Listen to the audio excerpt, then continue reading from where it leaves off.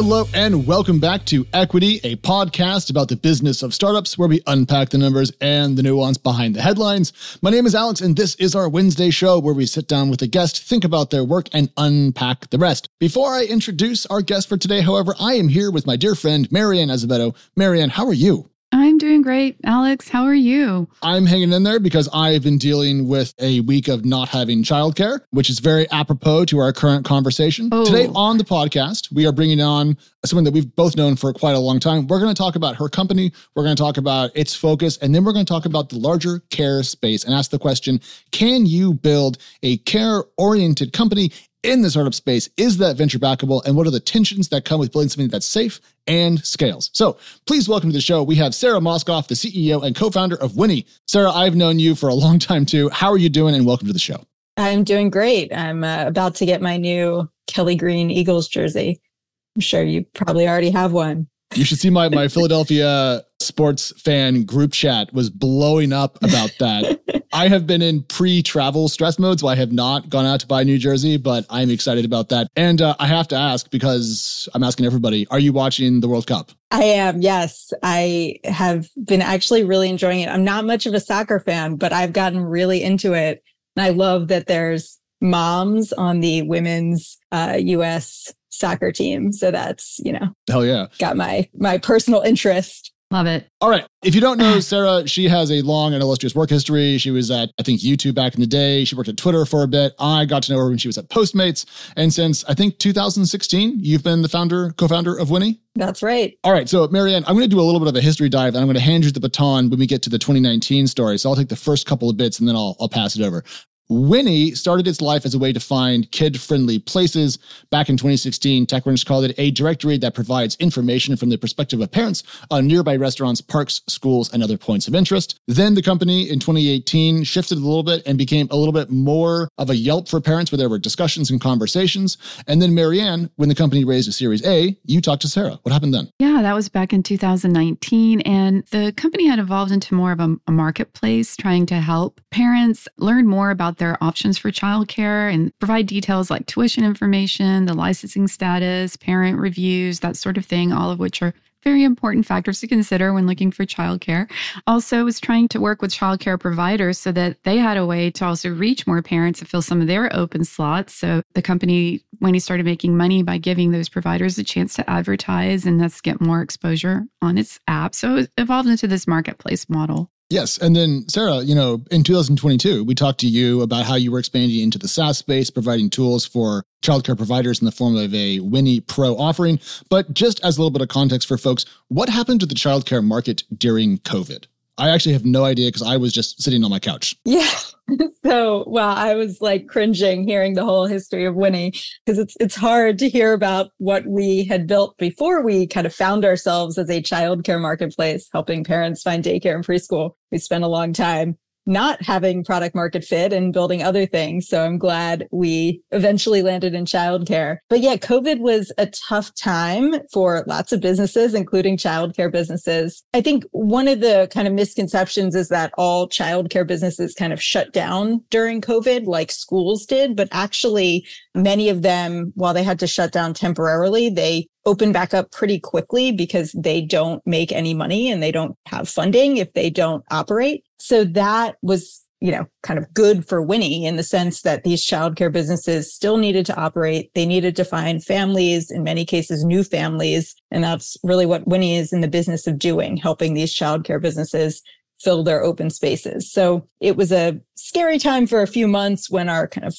parent traffic fell off a cliff and no one was searching for childcare, but then everything really kind of came back pretty quickly, which was good. Did it come back at full strength, if that makes sense? Did it come back to the same level afterwards? So for us, because we make our money from the childcare providers who need to fill open spaces, our business really took off during COVID. They all needed to fill their spaces with new families. They needed to advertise online because a lot of the in-person stuff wasn't happening. And we were kind of there as that marketplace where they could claim their free page on Winnie and then start advertising. And that was kind of right around the time we also launched our self-serve product where they could just sign up without even speaking to a human.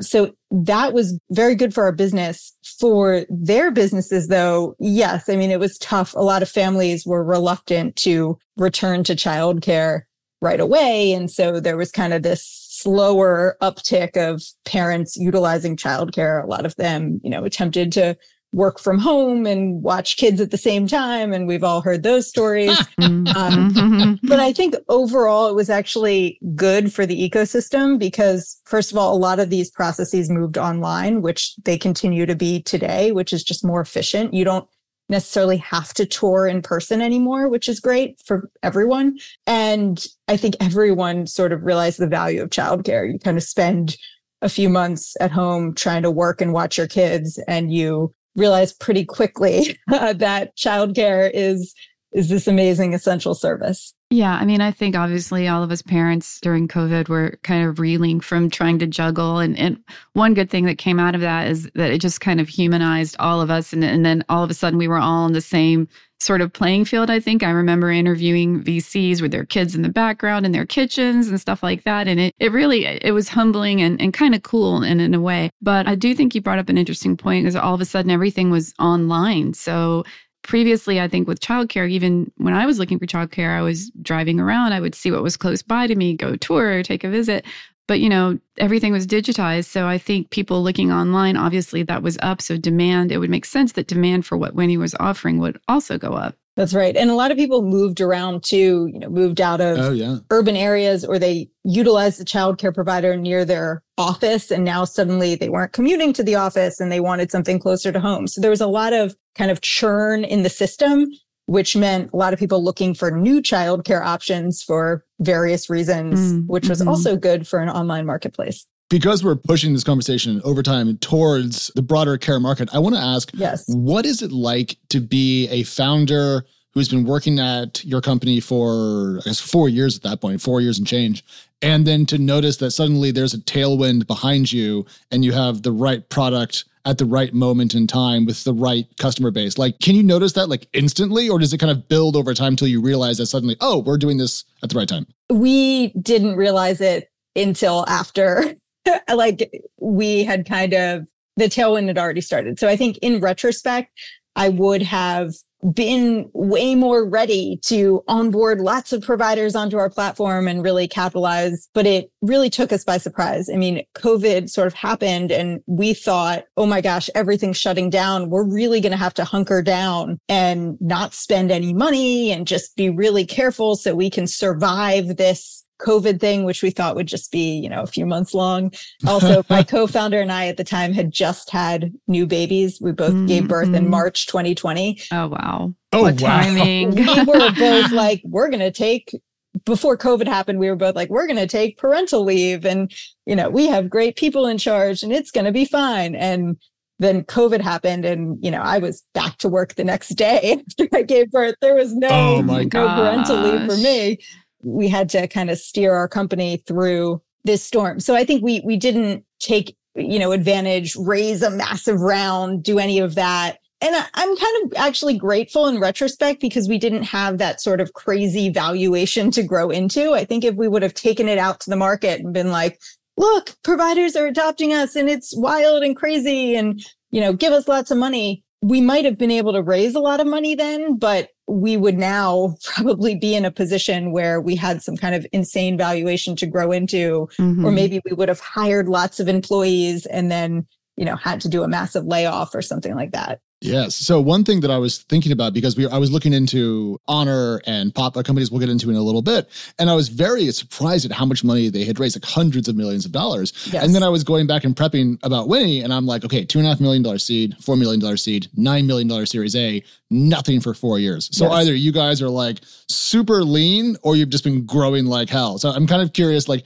how have you managed to avoid what we might call the fundraising and valuation trap that was so attractive to a lot of companies in the care space during COVID? So I wish I could say, we were so smart to avoid that trap, but actually, like, it has been very challenging for us to fundraise. I think the environment, the business we're operating is not super sexy. We're not kind of doing the sexy thing of creating supply out of nothing and turn your neighbor into an amazing caregiver, which is that model that appeals to VCs. We're doing the kind of different thing of strengthen the existing industry, and the existing industry is not sexy. So we have not been able to raise those massive sums of money. So it's forced us. Yes, we are very lean. Yes, we have to be profitable. We can really only rely on ourselves. And, we have found a few great, amazing investors along the way. So I won't say we've bootstrapped this. We have some awesome backers who've given us money, but we haven't raised those massive sums. But I think it's made us build a more sustainable, stronger business in the end. I mean, I think in general, though, it does frustrate me a little bit because these are what I call kind of like real world problems. And it frustrates me that sometimes I'll see companies that are doing things that, honestly just don't seem that vitally important to the whole human race, raising, tons of cash, in which I probably know in the back of my head, okay, who knows if this company is even going to be around in a few years.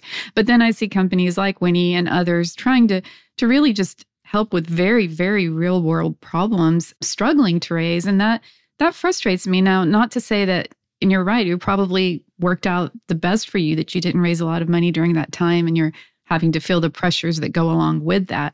But overall, this idea that caregiving or helping people find care is not sexy is just a little bit annoying. Yeah, I think also when raising venture capital, there's this expectation of this really rapid up and to the right growth. And to achieve that, there are some companies that can do that, year after year and keep raising these rounds. But then there's a lot more companies that are doing it by exaggerating their numbers or using completely fraudulent numbers or using questionable business practices. And that has just never been something we've been willing to do. We, have always been super authentic, I think to a fault. We're very honest about our numbers and we lay all our cards out on the table.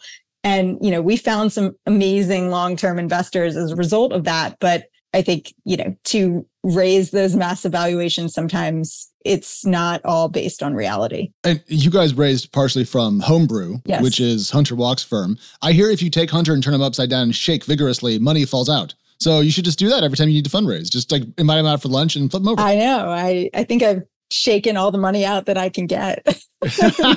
Come on, Hunter.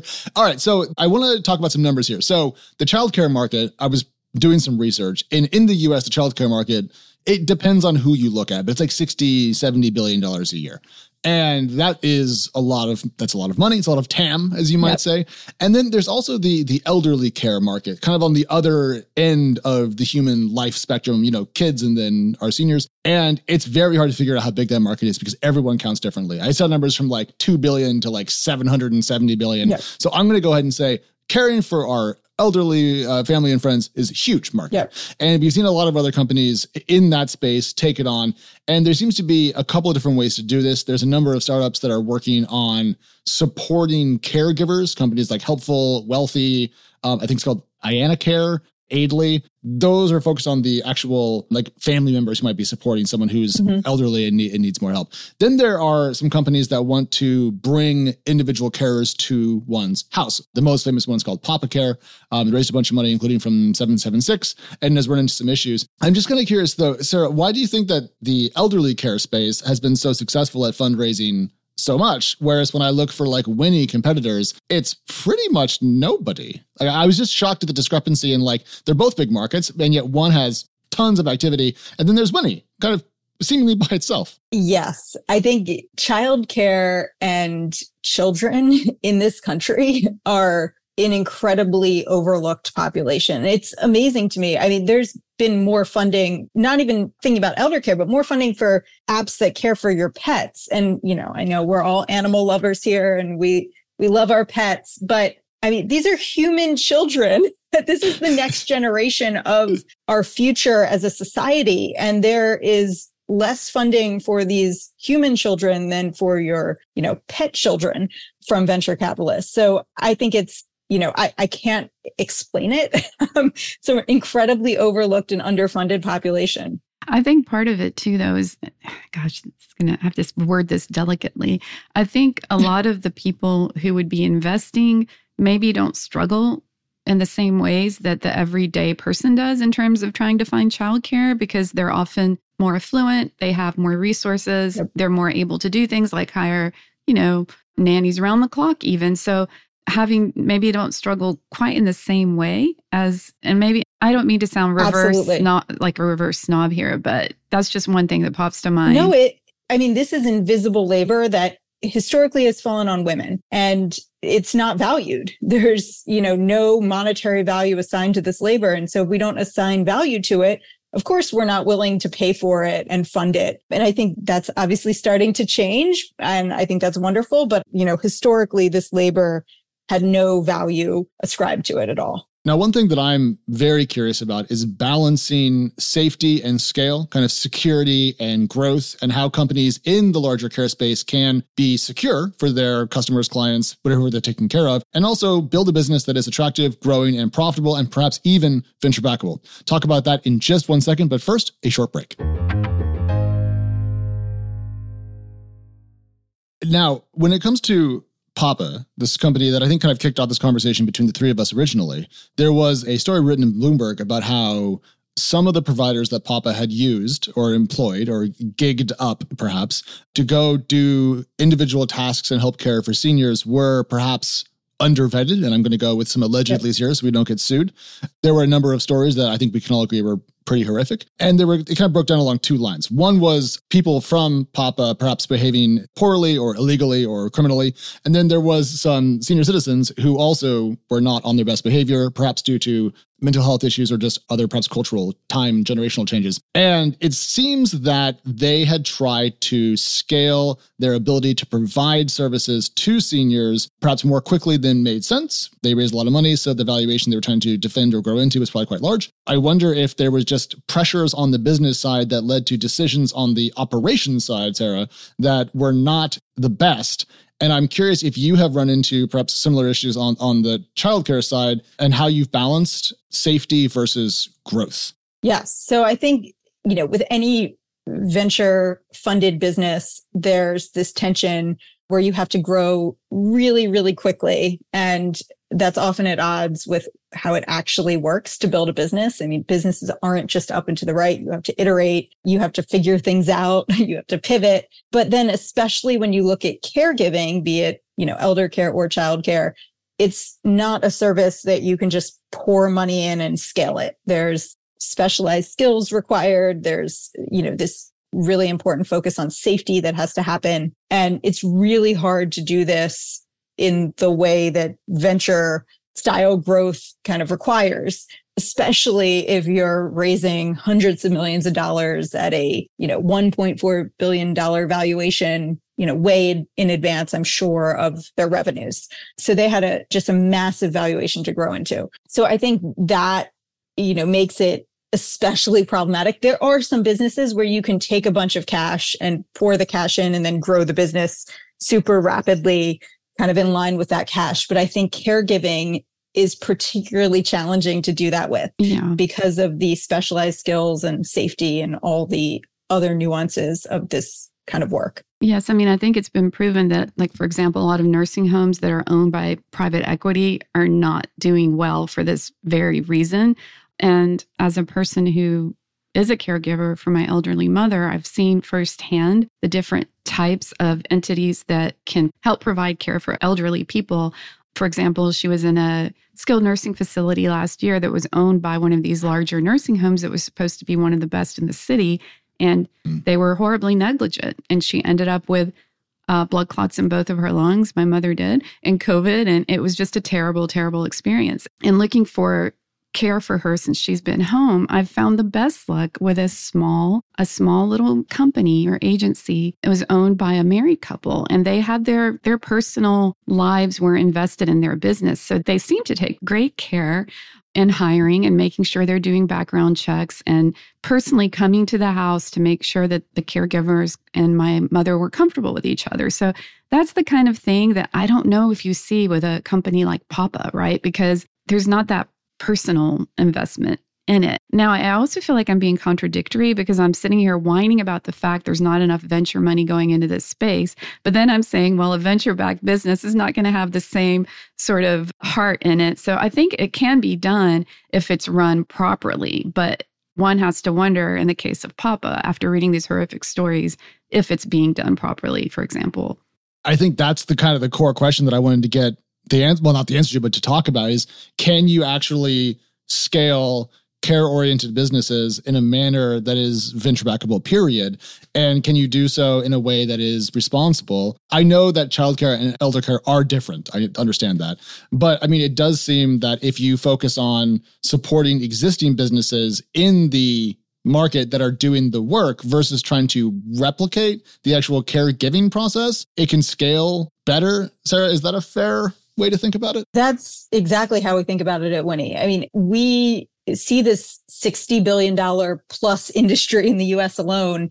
And we're like, that's actually a huge market. How can we strengthen it instead of trying to reinvent it from scratch with these unvetted people that we're going to, pour money into to try to scale it? How about we just make this already existing industry with licensed, vetted providers actually work better and be more profitable? And I think there's a lot of examples in other industries about how if you can strengthen the businesses within the industry and be, the provider, the marketplace, or the service that does that, you can actually really improve an industry without needing to go throw away all the amazing people doing this work and start over from scratch. I'm just kind of sitting here perplexed by the situation that we're talking about, because what does the venture world tend to back? Software. What are they like? Marketplaces and SaaS. Why would companies that wanted to staff up on the actual provider side be so attractive to investors and founders too? Because when I'm now thinking about it, and I didn't have this thought before, so sorry to gas you up, Sarah, but it does seem like Winnie has taken the picks, shovel / software approach to this problem, which is much more in the startup domain than actually trying to be the build the caregiver model. Yeah, I think there was a lot of appeal of like the Airbnb for childcare or the Uber for childcare. That was always what, investors were wanting to make us into or were interested in funding. And I think that's actually changing now. I think people are getting it. Interesting. That to build a real sustainable business, you want to back the businesses that have figured out how to do that and not the ones just taking this like sexy Uber for X approach to childcare. So I think it is changing. I think, this sort of downturn that we just went through has helped kind of separate the really sexy companies that aren't going to actually be scalable from real businesses that maybe are less sexy and have a less cute tagline, but you actually would want to back if you're trying to get returns. Yeah, I recently covered a startup called Wealthy that is doing what we talked about, that they're aimed at helping caregivers be more equipped to deal with a lot of the things that they're dealing with, not to provide them with actual caregivers. So this falls right in line to what we're speaking of. They recently raised $25 million. So I think, that's not bad at all, especially in this environment. Yeah, we share Wealthy and Winnie share an investor, probably more, but we share Rethink Impact, which is an amazing women-run firm that invests for returns, but also for social impact. And I think it is something to consider that a lot of these companies that do have a social impact angle are perhaps building things in a bit more of a sustainable way and have some other goals in mind beyond just like make lots of money at all costs. We're also trying to do good in the world. And hopefully that will mean we actually build lasting businesses. Yeah, I think one of the things that I was intrigued by Wealthy's model was that they started actually working with companies and helping provide this as a benefit to employees. So if they needed help as caregivers, then it would be covered as a benefit. So it's pretty unique, and I think a really great way to approach this. Yeah, there's definitely been a number of companies, both on the elder care side and the childcare side, that have sold to employers. We have not at Winnie. And personally, I would like childcare to be something you can get regardless of your employment status. I also think it's particularly challenging for children if their kind of care and education hinges on where their parents are employed. Great point. It can just make the situation really challenging and not in their best interest. So I don't love that as a model. It's certainly a model that's worked for companies just to sell to employers. There's lots of money there, but we're really trying to offer, make childcare and education more accessible regardless of where you work. Yeah, and I love that. I think with children in particular, it's so important because you don't want to have to, I've got to take you out of the school that you've just finally started getting used to. And after crying for 2 weeks and now you love it. And I have to take you out because I'm changing jobs. So I totally get that. Yeah. So when I was reading about the Papa situation, it did seem that there was not just a large market at play, like elder care being a large space where money is spent, but also that there was some government money flowing through this via Medicare, Medicaid. I forget exactly which one it was. And I wonder if that revenue source was also a potential driver in kind of interest in companies that were working in the elder care space. Is there a similar font of cash from the government in the childcare space that is related or similar? Absolutely not.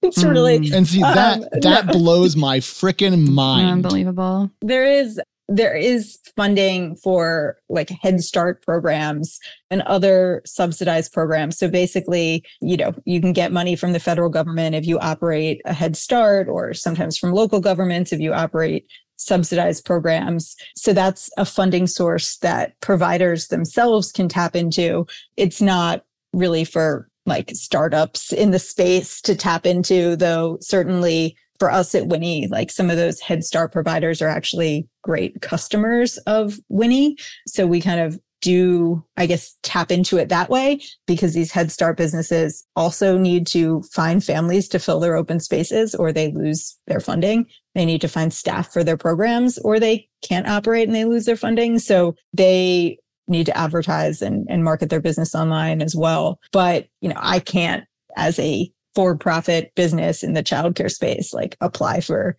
any kind of grant or Head Start funding, really. Just the two things I hear about childcare, and I'm sure you've heard these till you want to scream, is one, you can't get in anywhere. And two, if you can, it costs an arm, a leg, and a kidney each and every month. To me, it's kind of crazy that we're talking about, on a global basis, falling fertility rates and people either not having children because they feel like they can't afford them. And then everywhere that I look, it seems like everything's getting worse and we're doing nothing to make it better. It's a head scratcher to me that our domestic priorities here in this nation seem to be so unaligned with what might help people have more kids. Because I think Marianne hit on a really good point earlier that, we can't let this just become only for the affluent. And it feels a little bit like having kids is now sufficiently expensive that most folks can't afford it. It's just, it makes me want to cry. That's why a lot of people, I know a lot of women, for example, who had to stop working because childcare ended up costing more than what they would have made. And it wasn't even worth it until their kids were a little older. I mean, it's just reality, sadly. Yeah, when we started Winnie and kind of were figuring out what problems to solve and eventually landed in childcare, I mean, one of the things that drew us to childcare was it was predominantly women who dropped out of the workplace when childcare was hard to come by, whether it was because it was not affordable or they couldn't find open spaces. It was, women that were being impacted the most. And now, post-COVID, that feels like kind of an obvious statement. But at the time, I think, people didn't really believe like, oh, is this really impacting women more than men? Or, is that just an assumption people are making? But it really is. And that also keeping women in the workforce is a big driving factor behind why we get up every day and continue to work on Winnie. And I want to say that that's the same thing that we see in the elder care space, and that it often falls on the shoulders of women. Like, Marianne mentioned earlier that she's a caregiver, and by national standards, that's not a surprise. Part of another way that COVID, I think, helped transform this sector is that more people started working remotely. So a lot of people who maybe couldn't work because they didn't have childcare and couldn't go to an office, for example, but were working remotely, did all of a sudden have need for childcare. Would you agree that that was part of this increase in demand, Sarah, or was it just a temporary thing?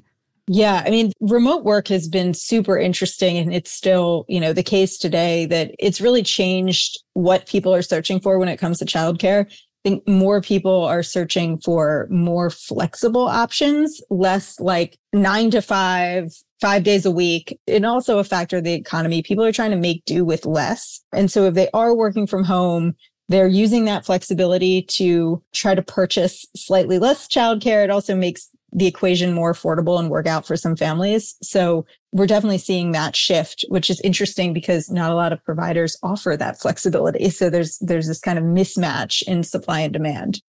One thing that I've been thinking a lot about is the graying of societies around the world. I mean, I mentioned birth rates and so forth a little bit ago, but one thing that Redpoint Ventures wrote, I was reading a Medium post from Redpoint on the elder care space. And they said that not only is this a multi-billion-dollar market, but also the senior population is growing 20% every 10 years. So I feel like the issues that we've talked about as they relate to childcare, finding enough providers paying for it and doing it intelligently and carefully are going to apply to the senior and elder care market, but more and more and more and more and more. Like, it's going to become an enormous problem. And so I'm hoping, Sarah, that we can see more companies take a Winnie-ish approach to that, because I don't think we're at all ready on a societal, let alone national level, to care for as many people as we're going to need to as life expectancies go up and our social safety net doesn't do as good of a job as it might to provide for them. Right. And I'm just hoping that we don't have more stories of what we saw from Papa in that context and more victories. But I'm not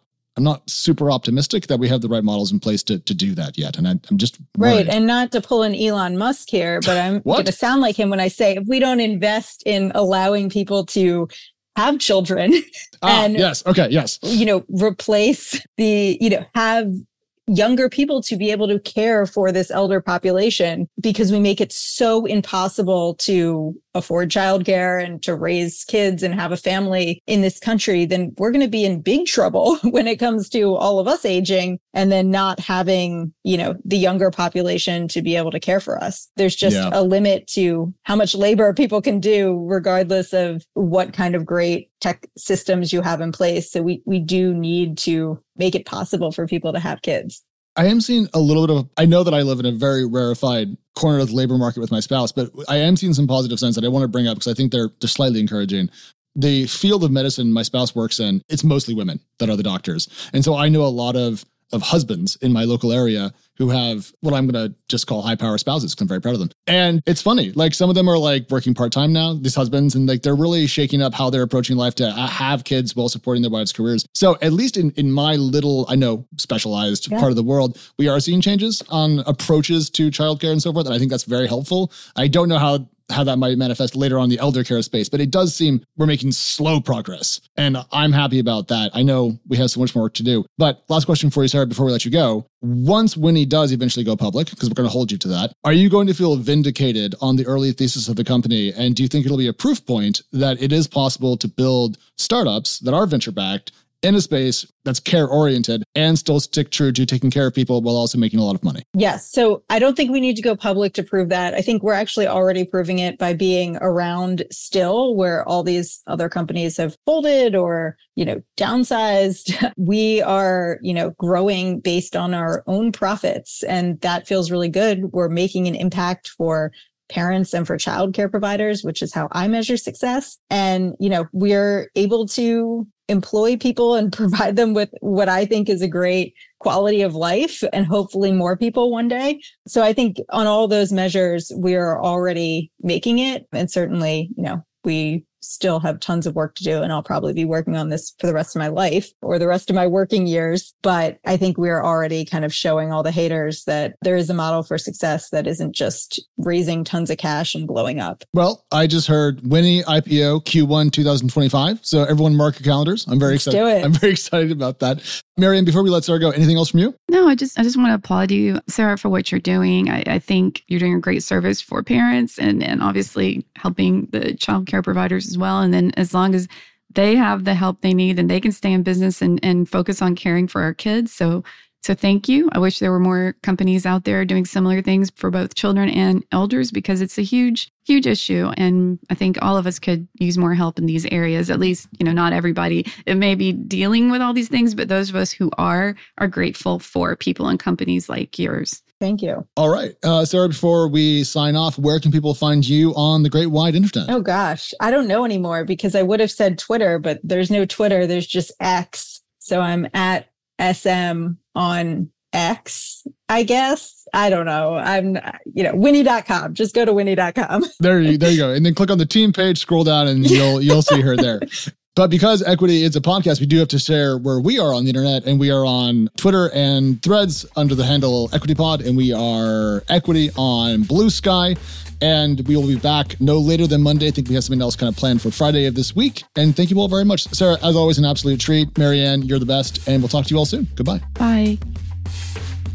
Equity is hosted by myself, editor-in-chief of TechCrunch Plus, Alex Wilhelm, and TechCrunch senior reporter, Mary Ann Azevedo. We are produced by Teresa Loconsolo with editing by Kel. Bryce Durbin is our illustrator, and a big thank you to the audience development team and Henry Picavet, who manages TechCrunch audio products. Thank you so much for listening, and we'll talk to you next time.